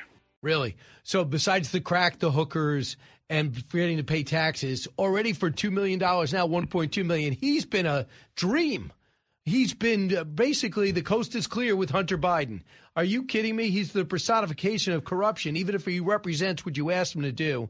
With me right now is Kennedy, host of Kennedy Saves the World podcast, which is now daily. You can follow her at Kennedy Nation and see her all around the channel. Kennedy, first off, the impact I've been getting for these calls since Hunter Biden reaches a plea deal on his charges are off the hook. People could not be angrier. You're not surprised? I'm not surprised at all, no. And if you're going to go after Trump, you can't just let Hunter skate. You know, if you're going to be outraged by mishandling documents, then anyone who has done anything afoul of the law, and I'm not saying that Trump has done nothing. I think, these things are not mutually exclusive. I think that, Trump is in deep yogurt with some of the federal charges. I also think that it is a highly politicized case, and I think the DOJ has been politically weaponized. I do believe both those things are true simultaneously. Hunter Biden is obviously being protected by his father, who has been in government for a very long time and has a lot of old cronies in positions of power, and he has no problem deploying them as shields to protect his family, especially his son. But at some point, if you're going to go after Trump, you have to sacrifice your lamb. But do you think that's a sacrifice to get probation? I mean, it's something. So at least they can go, well, equal justice under the law. But no one thinks the 10,000 other people who have been prosecuted for the same exact crimes and spent time in federal prison. I just had a thing. Did you hear the last caller? I know you're a big fan of mine, and you listen to everything I do. The last caller I had. They don't let me listen. I was in the hallway. They said no. They said keep walking. We don't have any audio in the hallway? Not since the Troubles. So 13 months in federal prison for a guy that had something for marijuana and weapons. So this is a guy that's got to come up with $1.2 million now. Evidently, he can't pay child support for a kid he doesn't acknowledge, but he can't pay $1.2 million. So someone else is going to have to write that check. Here's the other thing: the president can no longer come out and say, those rich people don't pay their taxes. And that's the problem. I need 87,000 more IRS agents. And these guns, got to take them away. Really? Your son tried to lie on a form and then chucked it in a dumpster. Yeah, which is pretty safe. That's a safe way to dispose of a weapon. No one ever checks it. I'm told, no, it's fine. Right. So those are the two things. So what about this? Every expert was saying it's going to be until November, and if it gets close to the next election, they're going to postpone this whole documents case. And then we get this word. In a rapid head-snapping movement, the judge in the Donald Trump classified case has decided, her name is Eileen Cannon, who he appointed August 14th, preliminary trial date. Now, I know it's going to be manipulated a little bit, but it shows you what kind of track it's on. Jack Smith gets exactly what he wants. How could that be? Yeah, you gotta fast track it before the primaries. You have to do as much damage as possible because you're looking at the probable GOP nominee. So you have to mortally wound him. Nothing they've done so far has worked. I think in terms of his avid supporters, they're not going to look and go, oh, wow, he was hiding documents? Oh, I hate the guy now. They're going to be like, wow, the government is going after him. Everything he told us has totally come to fruition, and he's the only one who's telling us the truth. They're all lying to us. They all want our money, and they all want power to screw the little guy. Right. I want you to a little bit to the give and take with Brett yesterday. Here is Brett talking to Donald Trump. He says, first off, is he worried? Cut one. So you're not worried about this case? Based on the law, zero. Presidential Records Act, plus the Clinton case, which was won by Clinton as president because he took tapes of leaders in his socks. Zero. Okay. Zero. And every good lawyer has said it, and you've seen that. Every good lawyer has said that. Every good lawyer, every single one. Right. The bad ones have said the opposite. The good ones we fired are them. on his side. Yep. Right. So he's got two attorneys got to get up to speed quick, and they got to get their security clearance at the highest level in order to look at the evidence. Really, really Doesn't difficult. that take a while?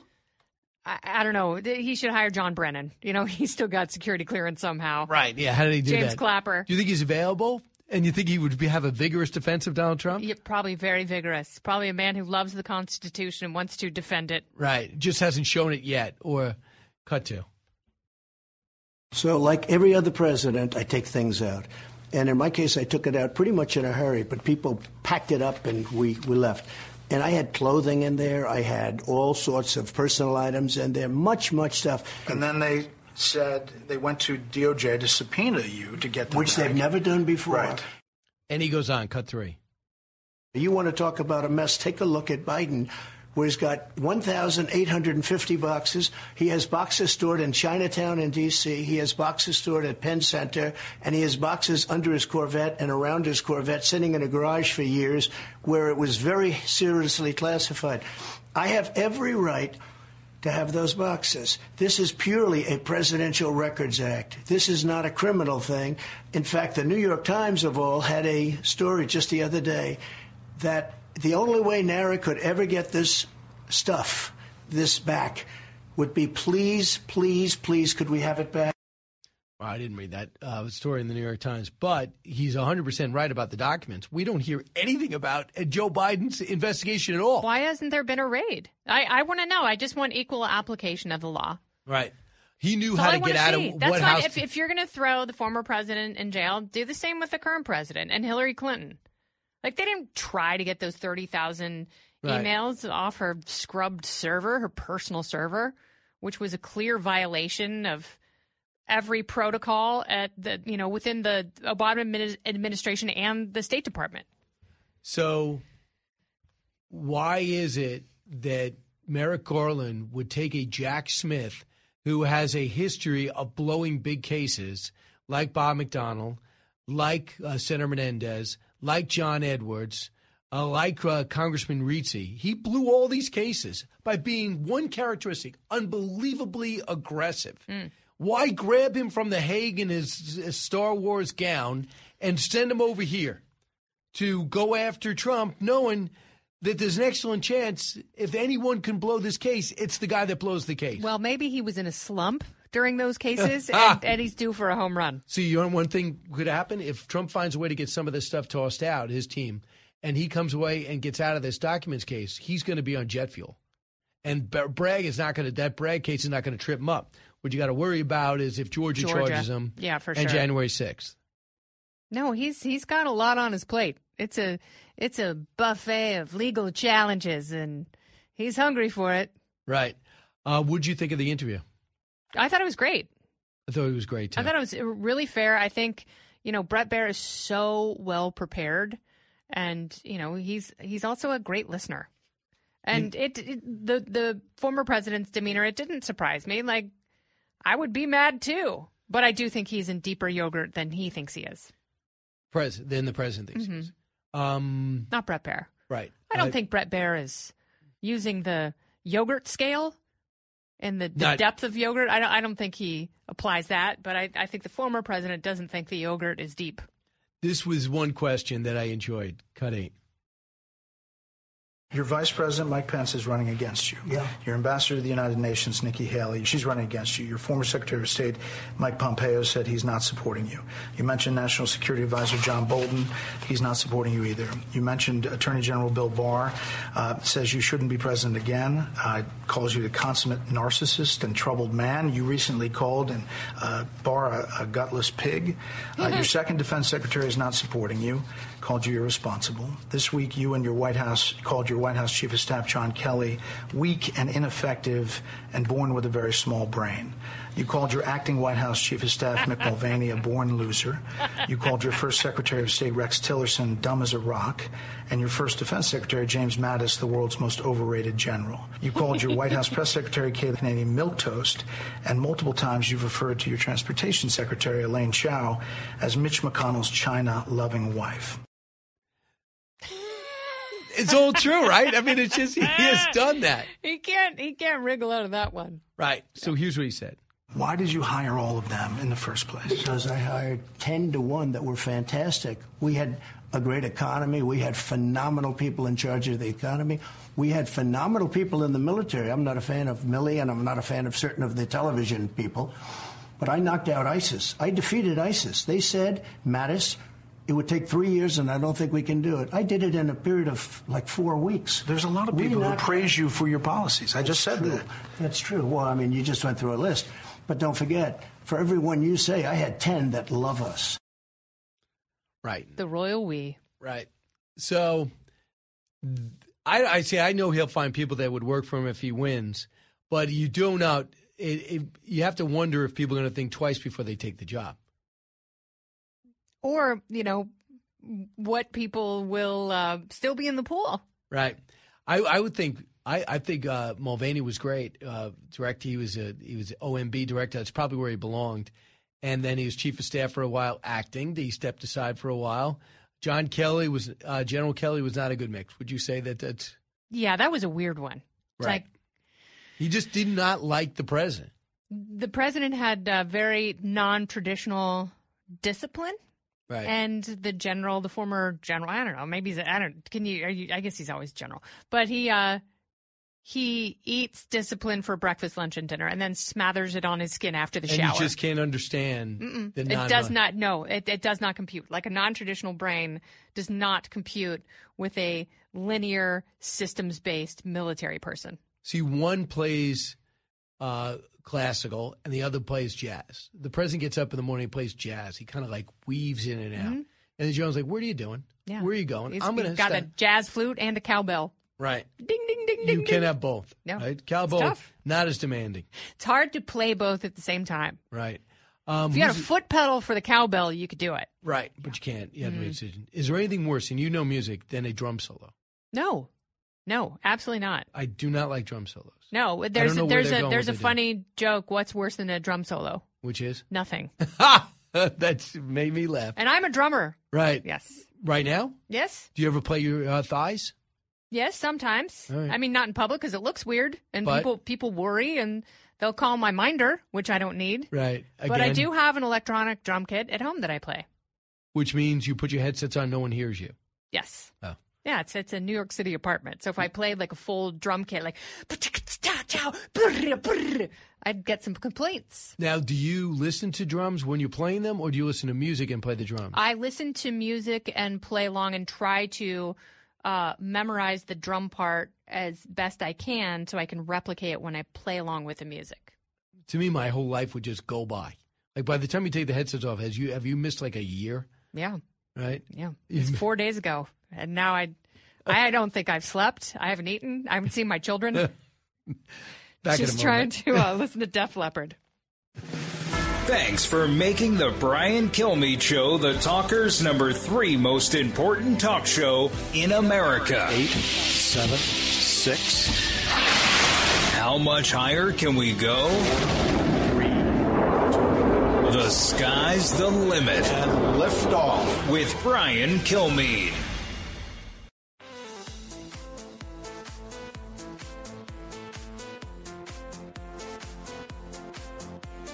Radio that makes you think. This is the Brian Kilmeade Show.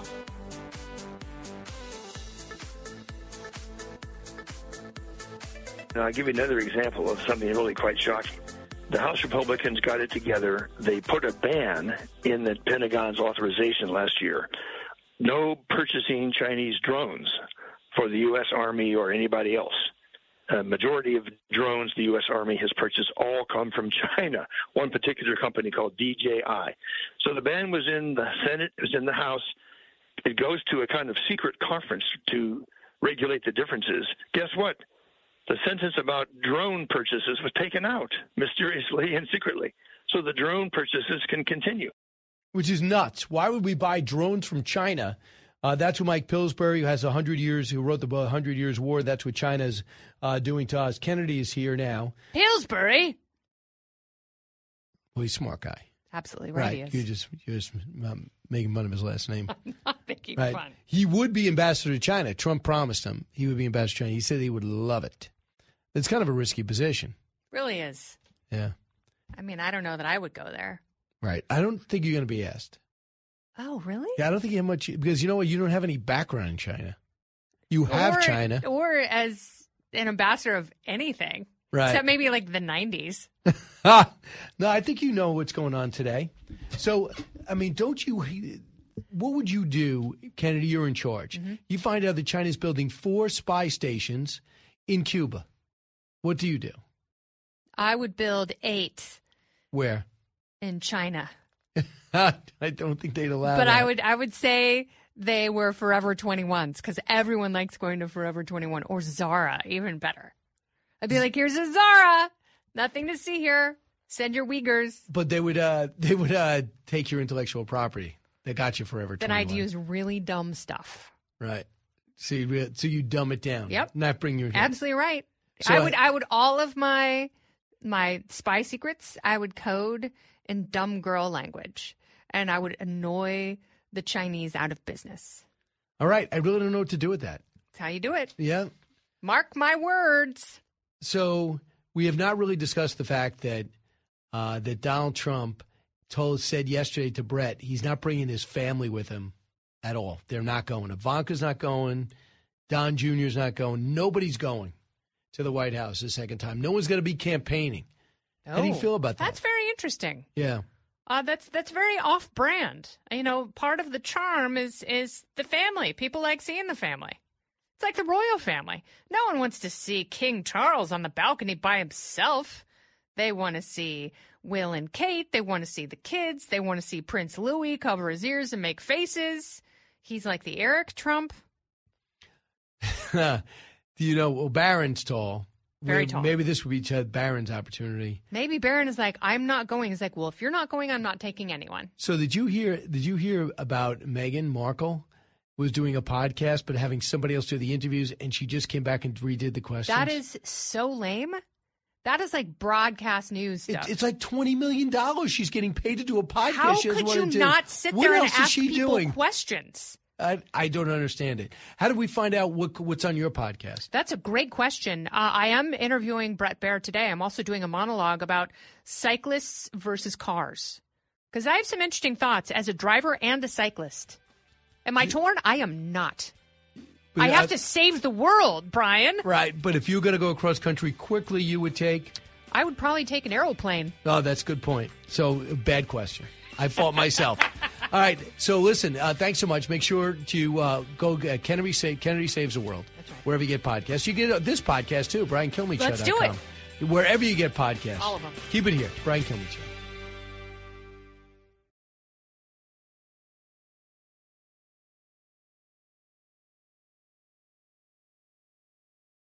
From the Fox News Podcasts Network. In these ever-changing times, you can rely on Fox News for hourly updates for the very latest news and information on your time. Listen and download now at foxnewspodcast.com or wherever you get your favorite podcasts.